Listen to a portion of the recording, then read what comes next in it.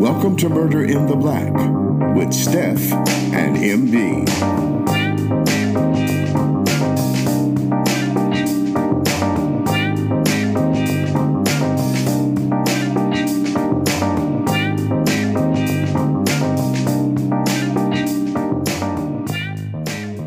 Welcome back to Murder in the Black. It is your host, Steph. And I'm MD. And we are back for another episode. We hope you guys enjoyed last week's episodes. It was 2 in 1. Right, it was. It was like 2 episodes in 1. Yeah. It was pretty good. You know, well, that's what I heard. I heard that it was pretty good. So I heard. I heard it was good. But go ahead and, let's get into it, MD. Yeah, do we have any announcements? No. None. Yeah, we are actually going to, I think the only announcement I have is that we're going to be sending out those gift cards via email. We decided we're not going to ship them. We're going to send them via email because that's a thing. You can actually do that. Sure. And that's just easier on us. And it's easier for you. You can just click the link and then boom, there you go. There you go. So I'm going to reach out to the winners. Have y'all send me your email and we'll get to getting. Yeah. All right. So grab your coffee if it's the morning or your wine if it's the evening. But either way, let's get into it.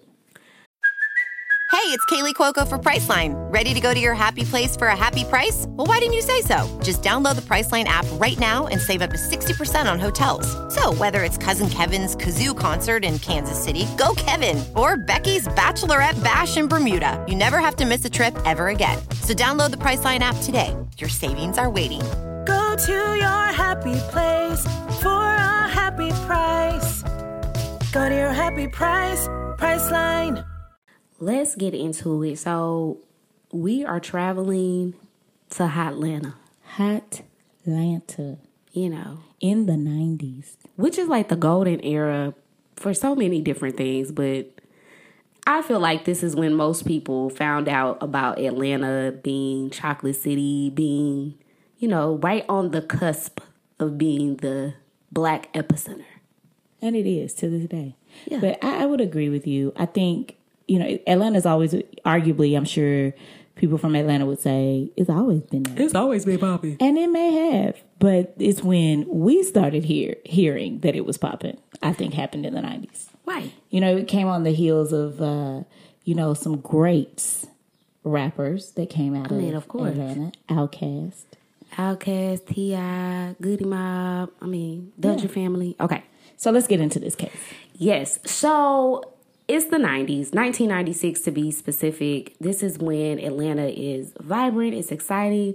A lot of stuff is going on. It's just off of the heels of the Summer Olympics 1996.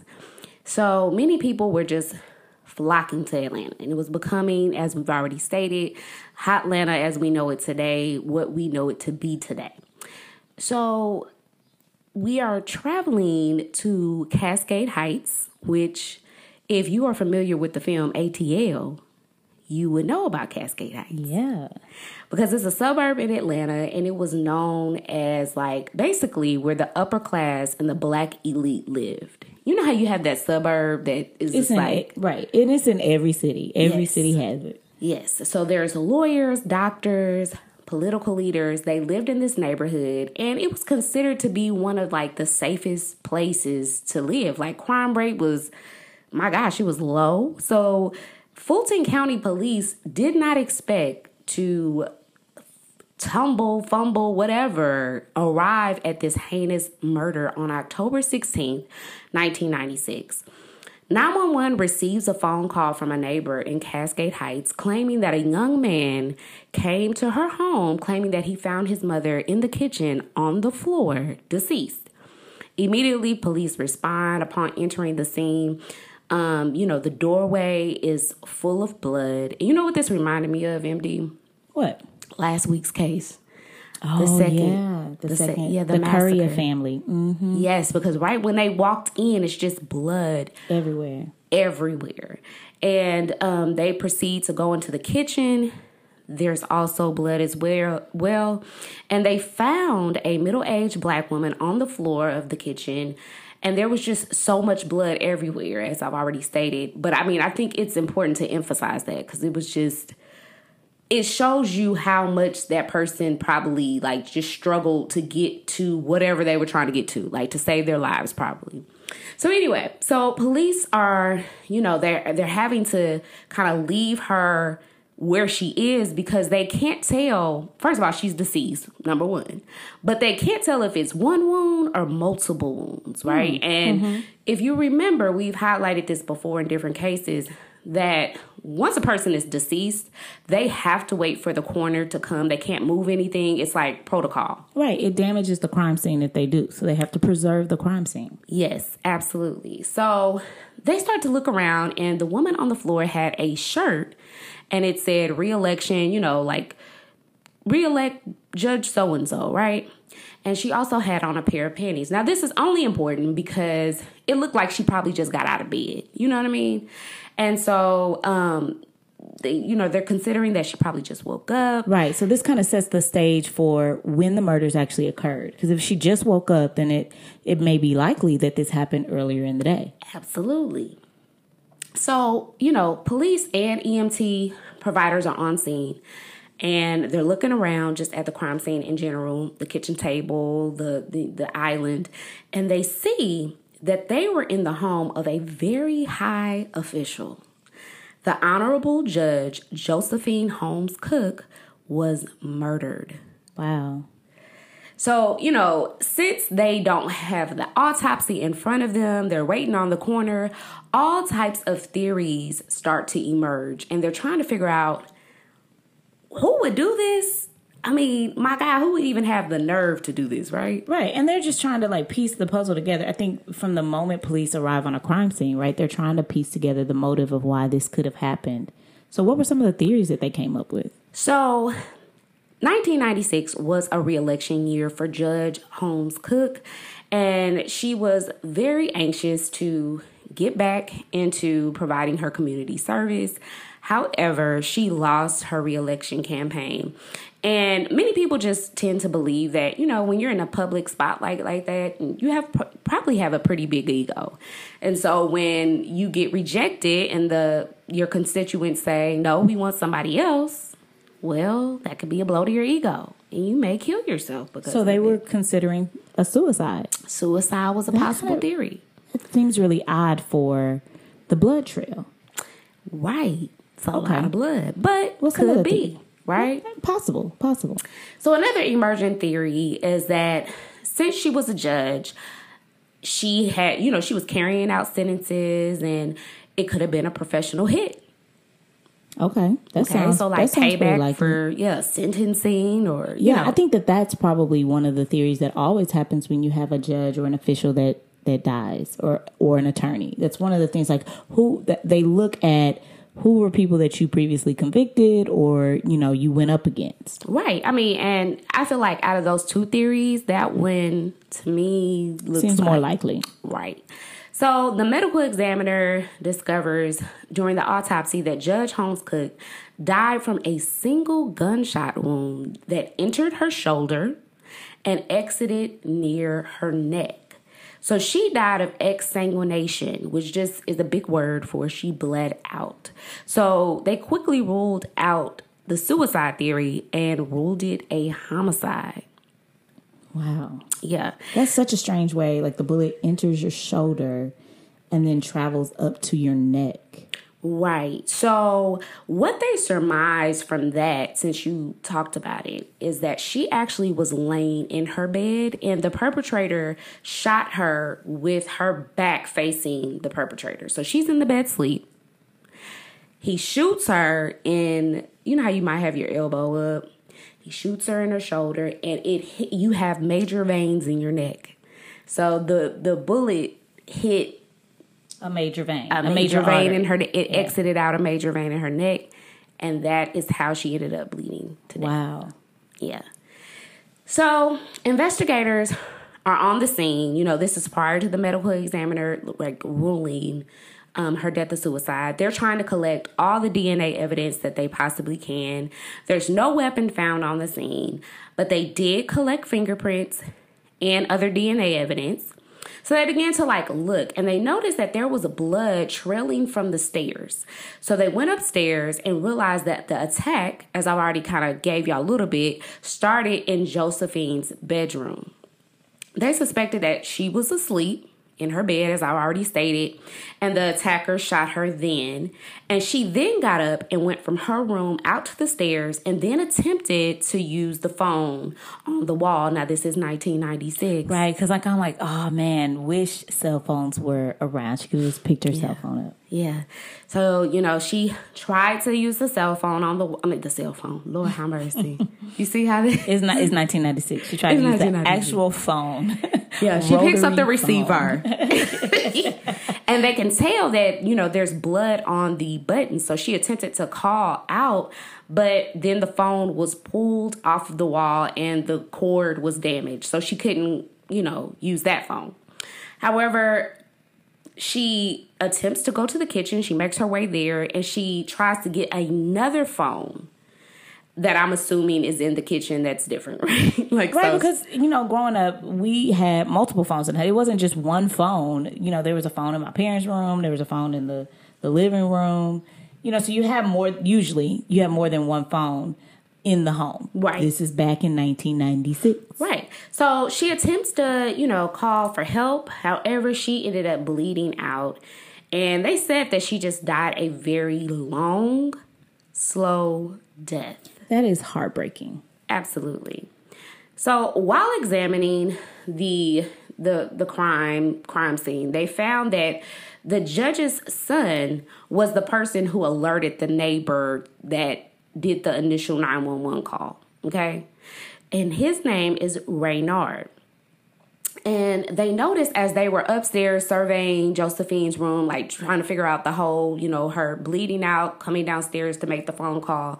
They noticed that Reynard's room, his door is completely off the hinges, as if somebody pushed the door in and was looking for something. His room was absolutely ransacked.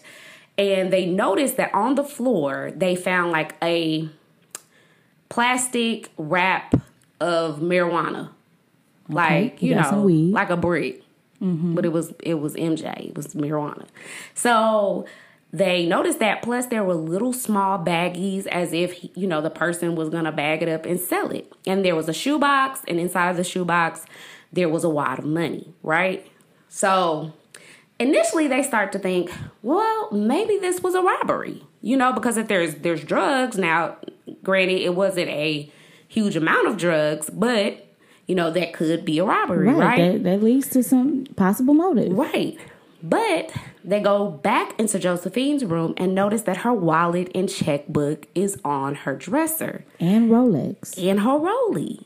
That was real. Untouched in her room. So while they were there, though, they found something that they didn't originally find when they were in her room in the first place. They found a spent projectile from a 9mm Glock and a brass shell casing. This was collected as evidence as well. So now they knew what kind of weapon was used to kill her. And so all they had to do was try to find who killed her. Who is this person? So they decide to have a conversation with Reynard. Right. So Reynard, during this whole time, is sitting over with the neighbor where he made that 911 call. And so when they get there, they're talking to Reynard and they're just like, hey, tell us about your day. What happened, that led to these events, to you finding your mother deceased. And so he stated that, he went to school like any normal day. When he left the house at 7 a.m., his mother was still in bed. He had went to practice after school ended around 3:30, and then he got home at 6 p.m. And that's when he discovered his mom deceased. He admitted to the investigators because they asked about the weed and the sacks that he what found. Is that about, what is that about? And so he admits, that is my weed. I have sold weed to my friends here at school. Which, can we just take a pause? For the cause. Because we've already stated that Cascade Heights is a very upper middle class area. It's extremely nice. And, Reynard goes to a very nice school, private school. And he's privileged by all, All accounts. and yet he feels the need to sell weed. Yeah, because, his main reason was, I wanted my own money. Right. And so, okay. Okay. So the neighbor, chimes in, and she fills in and corroborates some of this testimony of Raynard's, which is, yes, Raynard came over to my house and, told me what he observed at, his home. So I walked with him back to his house and saw this bloody scene. And so we called 911. She said that she had Raynard, come to her house, sit down, and just wait for the police and EMT to arrive. So the police investigators take all of these notes. They have no reason to suspect that, Raynard is not being truthful or honest. And so they don't make any arrests or anything, and the investigation continues. So naturally, what do most investigators do when, someone dies? They look at the person closest to them, right? So Judge actually was married. And so they take a look at Reuben Cook, which is her husband. And so they get in contact with Reuben Cook, but he drove trucks. So he was out of town. He wasn't in town during this time, and they were able to corroborate this based on, the logs and all of that they keep record of as, truck drivers do. So he was nowhere near Atlanta at the time of the murder. They had been married for about 20 years, and they were able to easily rule out that he was in any way connected to this crime because he was on the road more than he was ever home. And it really left Josephine to be a single mom, and to raise Raynard on her own. Right. And according to a lot of the friends that they talked to, a lot of Judge Cook's friends, she had a fine relationship with her husband, but she had a very contentious relationship with Raynard, her teenage son. So as I already mentioned, he went to a very nice school, Woodard Academy. And this is where a lot of the kids from this upper elite, the upper middle class, this is where in Atlanta, this is where they would attend. And Judge Cook was able to get him enrolled. And I'm surmising that this is because of really her status, because his grades. Yeah. His grades were not there. They were poor. They were poor. So the investigators just, they take this down. They write this down. They note that, okay, she had a contentious relationship with her son, but what mother or what parent doesn't in those teenage years, right? Sure. Teenage years are very trying times. And so it's not enough to say Raynard did it. And they're just back to this must have been a professional hit. So they continue to just try to rule out whether Judge Cook had sentenced anybody, had a very difficult and, case in her courtroom or whatever. So they take a look at the cases on her docket that dealt with armed robbery. And they found a case that dealt with a quadruple murder. And then there was one particular case that stood out to them, and the defendant's name was Elijah. You want to help me with his last name? Salahedrin. Elijah Salahedrin. And the quadruple murder that happened also involved a home invasion. And if you recall, the investigators are still trying to figure out, was this a home invasion? Was this a robbery gone bad? Or even was this a staged home invasion, right? And so, Elijah Salahedrin's brother was also involved. So they, collect fingerprints and DNA, but from, Judge Cook's home, but they were able to rule Elijah out. And they were able to rule his brother out. Right. Because the DNA did not match. So on October 20th, 1996, Judge Cook's family buries her. And everyone in the city and the community was at the funeral. She was very well, acknowledged and loved. Professional friends, line sisters, church and community and political leaders were all at her funeral. And one of Josephine's closest friends was Judge Jessica Barrett. And she commented that Raynard didn't seem to be as affected as she thought he would be at the funeral, or as I think people expect one to be at a funeral. Right. So let's talk about this a little bit, but only because I think it comes up so many times in true crime stories that people naturally start to suspect people who are not acting in the traditional way of what or showing emotion. Yeah, right, showing normal. emotion the way that they expect somebody to show emotion. Yeah. I think that, I think it's a fair assertion, because I think that it's human nature to expect a certain level of emotion from somebody who just lost somebody so close to them, like your mother or your child. But I also think that you have to counter that by saying we are all different. Yeah. And then allowing time to kind of rule out if that was reason enough to be suspicious, like collecting evidence. Like, is that enough? Right. Or that's weird, but... Right. Raise your red flag, right? For sure, like, maybe not a red flag. Raise a yellow flag. So right. That's odd. That's different. Let me continue to observe and see if that is true. So I think that it, like you said, it's not enough to raise the red flag all the way to where we say, yeah, so he must have had something to do with it. Mm-hmm. But I definitely think it's something worth saying. That's different. Yeah. We show our emotions differently. He may be the type of person that goes out in public and puts on a face, but then as soon as he closes the door, he's a mess. And breakdown. Absolutely. Or he could completely be the person that just doesn't know how to process emotion and doesn't show it the way that we show it, or the way that most people show it. Right. So the police, they take account of this too. They write this down, they keep their notes, but they find that they're at a dead end in their investigation. They find that they just keep coming back up with the same conclusion that there's not enough evidence to look at Reynard. There's some odd things going on here, but there's nobody else to really point to when it comes to this. And they're just kind of at a loss. So according to some of Judge Cook's closest friends, they all kept pointing the finger back to Reynard. They kept pointing back to say, Judge Cook was concerned that her son was doing something stupid.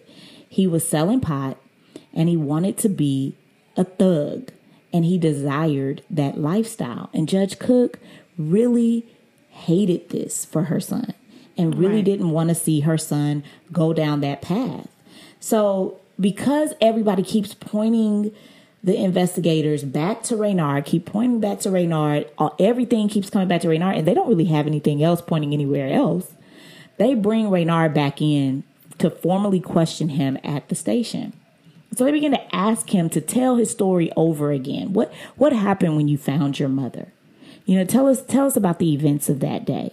And this isn't odd. This isn't strange that investigators did this. Actually, investigators often ask you to tell your story over again because they want to see, are you consistent? There's a couple things that they're looking for. They're looking to see, one, are you consistent with the story that you already told? And or they're looking to see if maybe you are able to, after the shock of all of the events have kind of worn down a little bit, are you able to pick up on some key details that you missed when you first talked to us? Families have a lot going on. Let Ollie help manage the mental load with new cognitive help supplements for everyone 4 and up, like delicious Lolly Focus Pops or Lolly Mellow Pops for kids. And for parents, try 3 new Brainy Chews to help you focus, chill out, or get energized. Find these cognitive health buddies for the whole fam at ollie.com. That's OLLY.com. These statements have not been evaluated by the Food and Drug Administration. This product is not intended to diagnose, treat, cure, or prevent any disease. So when they ask him this, he tells them a different story. Like a story that's actually drastically different from what he initially said. He said that he found his mother on her side or on her stomach. And he said that he picked her up somewhat and put her in her lap, put her in his lap. He cradled her like a baby. Now, this is directly in contrast to not only his initial statement, but also to the neighbor's account and to the blood evidence. Right here, you got all this blood. Steph tells us about all this blood, and she emphasized it. And yet there's no evidence of like another person standing in this blood, sitting in this blood. You would see that in the pool of evidence. And then when they finally talked to Reynard on the day of that they discover the body, Reynard's not covered in blood. But if he cradled her, if he put her in his lap, wouldn't we see that blood on him? Furthermore, and I hit you with like a legal, I'm doing a dissertation. Furthermore, the neighbor had all white furniture in her house. Reynard was sitting on her all white furniture. She even stated to them, because after Reynard gives this account, the police go back and they talk to the neighbor and they're like, did he have blood on him? And she's like, no, if he had blood on him, I would not have allowed him to sit on my furniture. So why was Reynard lying? Yeah, so detectives now have like motive to then look a little deeper into Reynard's story, into Reynard's friendships. And one of his friends by the name of Damien admits that Reynard had purchased a 9mm semi-automatic Glock 2 weeks leading up to the murder of his mother for $150. He said a couple of days before the murder... Wait a minute, Steph. You said $150 or $450? No, $150. Okay, $150. He a couple of days leading up to the murder, he and Reynard went to the gun shop in East Point. Shout out to East Point, because Outkast and them from there. But went out to East Point and inquired about the trigger on that gun. It wasn't working properly. So they were instructed to lubricate the trigger, and it would work. Armed with all of this new information, the police confront Reynard. But while the investigators are discussing the new information, so like literally this is going on like simultaneously. The same time they have Reynard in a room talking to him, they also have Damien in a room talking to him. Now, I don't believe that Reynard was aware of that, but that was going on simultaneously, right? And so Damien is the friend that helped him purchase this gun. Well, it didn't help him purchase it. It was just a friend. Oh, okay. Yeah, got it. Just a friend. So the investigator who was talking to Damien actually walks out, and he gets the investigator who's talking to Reynard, and he pulls him out of the room. And Reynard is with his uncle and his father, and they're sitting outside of the investigation room, not too far away. They actually hear the investigator who was talking to Damien say to the investigator talking to Reynard that, hey, listen, we got him dead to right. Like, he had a 9mm Glock gun. He did it. And the uncle and the father hear this. So, like, literally, and the investigator is, like, rattled and scrambling to get back in the room with Reynard because he wants to keep Reynard there, right? He doesn't want the uncle or the father to take Reynard away because, like, he's not under arrest right now. Right, and they want to see if they can get him to confess. Yeah, like, so they're kind of like... Investigator always wants the confession. Right, so they're kind of scrambling. They get back into the investigation room, and he's acting very quickly. And he basically asks Reynard, what did you do with the Glock? And Reynard responds that he just threw it away over the weekend. So, he keeps probing him, keeps getting him to try to admit to where he put it. And he said he dished it in Cascade. Now, Cascade is a long street. He was just like, come on, like, give me more information. Just tell me exactly where you put it. And as soon as he says this, Reynard's father and uncle come into the room and they shut the interview down. Hey, no, we getting a lawyer. So, but really at this point, the police know who their perpetrator is, right? Like, they pretty much know. This is our guy. So investigators obtain an arrest warrant and search warrant the very next day, and they start surveillance on the house, which is really good that they did because they noticed Mr. Cook, Reynard's father, and Reynard and his uncle are leaving the home. So they pull them over, and Reynard's father asks the head investigator, he's like, listen, we're going to talk to a lawyer. We will bring him down. We promise we will bring him down to the police station around 2. And so the head investigator says, okay, cool. Like, he agrees. And when Reynard arrives at the police station, he tells a story.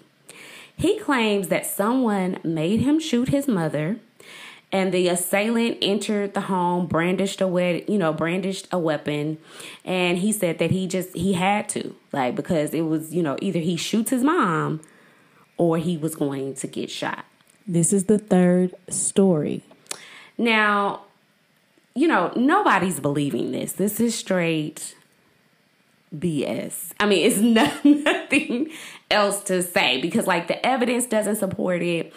Even now, you have proved yourself to be not credible, right? Because if that was really the truth, why wouldn't you tell investigators that on scene? Like, somebody came into my house and they, made me shoot my mama, Or even arguably, you don't tell it on scene because maybe you're scared. Maybe you really are nervous, like if this is really true. But wouldn't you tell them when they formally bring you in? Like, wouldn't you tell them on that second time where they asked you, what happened? Again? You wait. And now this is your third story.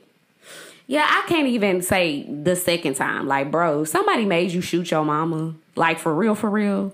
You gonna tell the police when they first get there. Like, so for me and the evidence, I think that's the other thing. Like, that's the caveat. Like, not only did you not tell them that, but then the evidence doesn't even support that happened. No, for sure. I'm with you. I just think that arguably, even if I could, like, give you the benefit of the doubt here, there still makes zero sense why you didn't tell me on this second time. Like, I can't make it make sense. I can't give him the benefit of the doubt. But I feel you a lawyer, so you got to, try to give people something. But they have enough evidence at this point to take him, to charge him. So what do they charge him with? They formally arrest Reynard, who is 17 years old at the time, on 4 counts. On malice murder, which they said was deliberate, felony murder, aggravated assault, and possession of a firearm. Now, by the time of trial, Reynard is 19 years old. And I want to just sit here for just a second because I think Law and Order and the TV shows of the day make you believe that you get arrested, you go to trial. Like, it really doesn't happen that fast. And it typically does take 1 or 2, maybe even 3 years. It can happen quicker than that, but most of the time it takes time to gather the evidence and defend the motions that are coming before the trial.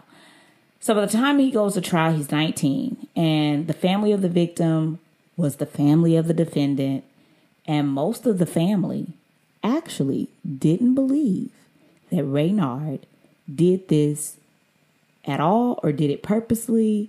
They just believe like it was an accident, and they just couldn't accept it. I think part of the reason they couldn't accept it is because it would hurt too bad to believe that her son took her life. The one she gave birth to, the one she gave life to, took her life. So that's my thoughts. What's your thoughts there? I mean, I definitely believe that. And I think, a part of the grieving process is denial. So they were in denial because, all the evidence pointed to it. He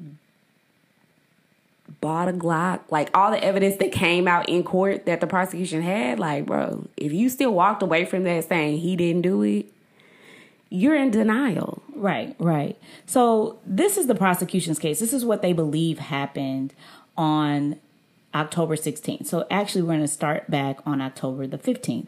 They believe that on October 15th, on the evening of October 15th, Josephine Judge Cook, found a stash of weed in Reynard's room. And she found like all of this drug paraphernalia, this evidence, right, that her son was engaging in this behavior that she just didn't want her son to be engaging in. And she threatened Reynard that she was going to call the police the following day and have him arrested because she had to clean house. She had to do something extreme to prevent Reynard from going down the same path, or that path that she saw him going down. And I think that this is what a lot of parents do when they come to their wits' end, when they feel like they've done everything else. They've had the conversations, they've punished the child. And so it's like, I have to go to extreme measures to make you understand that this is not acceptable behavior. And so she tells him, I'm going to give the police a call and they're going to come and arrest you for this. Well, this sends Reynard into a rage. And on the morning of October 16th, with her back turned, sleeping in her bed, he shot her. Then he watched her struggle. And I think this is so, if this happened, I think this is the most heartbreaking thing. Because even if I can get to a place where I understand how you can get to a place of rage and anger that you actually contemplate and follow through with picking up a gun and shooting your parent, the fact that you watched her struggle is beyond my comprehension. He watched her struggle to call for help downstairs, and then he pulled the phone cord from the wall and he watched her struggle to get to the kitchen and to try to make another call, where she finally collapsed in the kitchen, and he left her there. He got dressed for school, and he came back when he knew that she would be dead. And then he put on an act for the investigators. And I think it's really interesting because when the investigators found Reynard's room, the door off the hinges, it made me think of how parents would do that. I feel like my friends growing up, their parents would take the door off the hinges to remind you, this ain't your room. This is my room. This is my door. No privacy. Mm-hmm. You know, that's Black culture right there. Like, absolutely not. We're going to take the door off the hinges. Now, Reynard did testify in his trial to, and he stated that, and he came off on trial that he was really, you know. He was arrogant. Right. He came off that he was too smart for this trial. He was confident. He was arrogant. He just felt like he wasn't going to get caught. I mean, his parents, not his parents, but I mean his dad. But he had his family on his side too, probably, you know, boosting his head up, making him feel like, you know, I'm good. I'm going to get off. Yeah, he really thought that he had this in the bag. But what happened, Steph? You know, the trial lasted 2 weeks altogether. And both the defendant and the prosecution put on a good closing argument. And, you know, the jury deliberated for about 20 hours before Reynard's team came and said, hey, like, is there a plea deal on the table? And this happens when you see a jury is deliberating for a long time, then it really kind of goes up in the air. You don't know what they could come back with. So Reynard's team did the right thing. The defense team said, hey, let's see what they got. Because what a plea deal is almost always going to be better than what you're going to get if the jury you were to, just allow the jury to. And the DA actually comes back with a really amazing offer. What was their offer, Steph? It was a damn good offer. He just had to admit in open court that he killed his mother, plead guilty to manslaughter, which is a lesser charge. He would have got a 20-year sentence less. It would have been a 20-year sentence, but all in all, they would have allowed him to just do less than a year in prison. Less than a year. He would have received a 20-year sentence, but they would have allowed him to only serve less than 1 year of that sentence in prison. Yeah, and they wanted him to perform counseling, community service, get therapy, all of the things because, by God, you killed your mom. And this was more than generous. But beyond generous. I mean, to the point where if I was her family or if I was friends of Judge Cook, I would be mad at that. I would not feel like that was justice. Like if I really, really felt like, yeah, he killed his mom. But the family was pressuring him. And you could really see, based on what the the DA said, you know, he said you could really see that he was really, you know, caught between a rock and a hard place. And that hard place being his family. they surrounded him in a prayer circle, child, and they told him, if you plead guilty to this, if you go ahead and do this plea deal, you're dead to us. Dead. We will no longer support you. And they just didn't want any more shame brought onto the family. Like, it wasn't enough, that Judge Cook died this heinous death. But then now the son of this high profile judge is alleged to have killed her.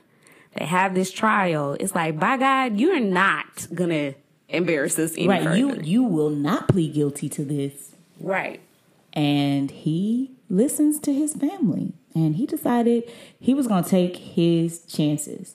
And the jury came back and they said, first count of malice murder, not guilty. And I mean, I'm sure at this point the family is looking like, the grandmother is like, this is exactly what we about to just bust through the courtroom. Like, she's, an audible gasp of excitement. Like, yes, we cannot believe, yes. But remember, he had 4 counts. So the judge is like, order in the court. Right. Second count, guilty. Third count, guilty. Fourth count, guilty. The family was completely... Like, I'm laughing. I'm sorry. It's not funny, I'm guys. laughing because the family, I really believe that they believed when they heard that first count of malice murder, not guilty. I really feel like they felt like we did the right thing. See, like, kind of told y'all. Right. Well, this prayer circle worked. I'm sorry. Okay, yeah, she can't. Listen, it's an awkward laugh because it's like, what? Y'all, all this evidence. They were devastated. The grandma she rushed the railing. The people who sit behind the defendant and the prosecutor, she rushed the railing. The father was stunned. And he was sentenced to life in prison with the possibility of parole plus 5 years in state prison. It's such a heartbreaking case, and we laughed, but it really was not laughter at what happened, because it's like, in so many ways I do understand the family. It's like, we already lost her, we don't want to lose him. But I think that they got it wrong when they were trying to not, quote unquote, lose him, because you were not making him be held accountable for his actions. What is that teaching him? And that is not the legacy that Judge Cook seemed to be leaving as a parent. Right. Right. She was not, she wanted him to be held accountable. Obviously, which is why she was going to call the police, as she should have, because her son was out of control. He obviously was out of control. And as MD already stated, like, that laughter was one of like, did y'all really think that he was going to get off? You know what I mean? Like, and my sympathy and condolences are with the family, but, I think I have been watching some documentaries, kind of off topic, but we'll slide into takeaways in a second. But I've been watching some documentaries on Prime about families that have a murderer in their family that killed a loved one. Like, very obviously this, right? And one of the mothers, her son killed her 4-year-old daughter. He was 13. And she wanted her son to go to jail. She was like, he needs to go. Right. She continues to talk to him. She continues to love him. But she knows that her son needed help. Well, and he needed to get the consequences that he deserved for killing his sister. That part. And that last part is, to me, the biggest point here. It's, yes, I still love you. My love for you doesn't change because you jacked it up. You messed it up. You dropped the ball. I have 4 children, and they're going to make mistakes in their lives. And some of them, may be mistakes that they have to have harsher consequences for. And I'm going to want them to face those consequences, because that is a part of their action. Like, there is there is a cause and effect. If you do this, then this will happen. You have to sow. You have to reap what you sow. He sowed killing his mother. The consequence of that is going to jail. Absolutely. And I think the court, the DA, did something very generous when he offered him what he offered, because I think he considered the fact that when this crime took place, he was 17 years old, right? He knew that there needed to be some type of consequence as going to jail, but then he offered help too, right? In counseling, therapy, community service. He was trying to get him some help. He was actually trying to do exactly what our system is designed to do. Now, doesn't always do, but what our system is designed to do, which is to rehabilitate, right? To rehabilitate and to deter. That's the purpose of the judicial system. And that is what he actually was trying to do. Hey, I want to deter. I want to deter you from doing this again. That's the prison sentence. That's the sentence. And then I want to rehabilitate you so that you don't reoffend. And that's the counseling. That's the community service. That's the, getting the help that you need. And for the family to just completely disregard that and to say, no, we're just gonna, and not even, we really believe you didn't do this, but we know you did it, but we just don't want you to bring shame on our family. Right, let's just save face. All right, let's slip into these takeaways, because that is too much.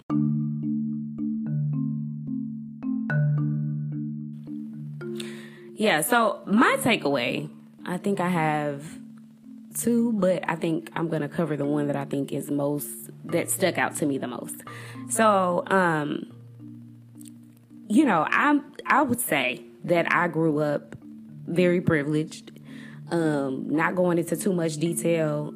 I had a very good upbringing, grew up in one of the cities, I wouldn't say too bougie suburb, but it was very much like Cascade Heights, and went to private school pretty much all my life. And I kind of related to Raynard in that way only. Okay. But I think about the guy, and I don't know his name, but he's a basketball player. And he's the one that said, "It's a parade in my city." Yeah. Y'all know what I'm talking about. Yeah. And it's this fascination with hood culture, and not that, because I just feel like we all got cousins. Even if you grew up, upper middle class, you had hood cousins. You had people who grew up in what they say, quote unquote, the hood is. But there's something about like suburb kids that want to be down so bad, and they have all of these opportunities afforded to them. And I would just say, if we have, people who are listening to us, or parents who are listening to us, kids, or teenagers, that listen, you do not have to emulate that. Like, you don't have to emulate that to be cool. You set the standard of cool. Whatever you decide to do is cool. You do not have to sell drugs.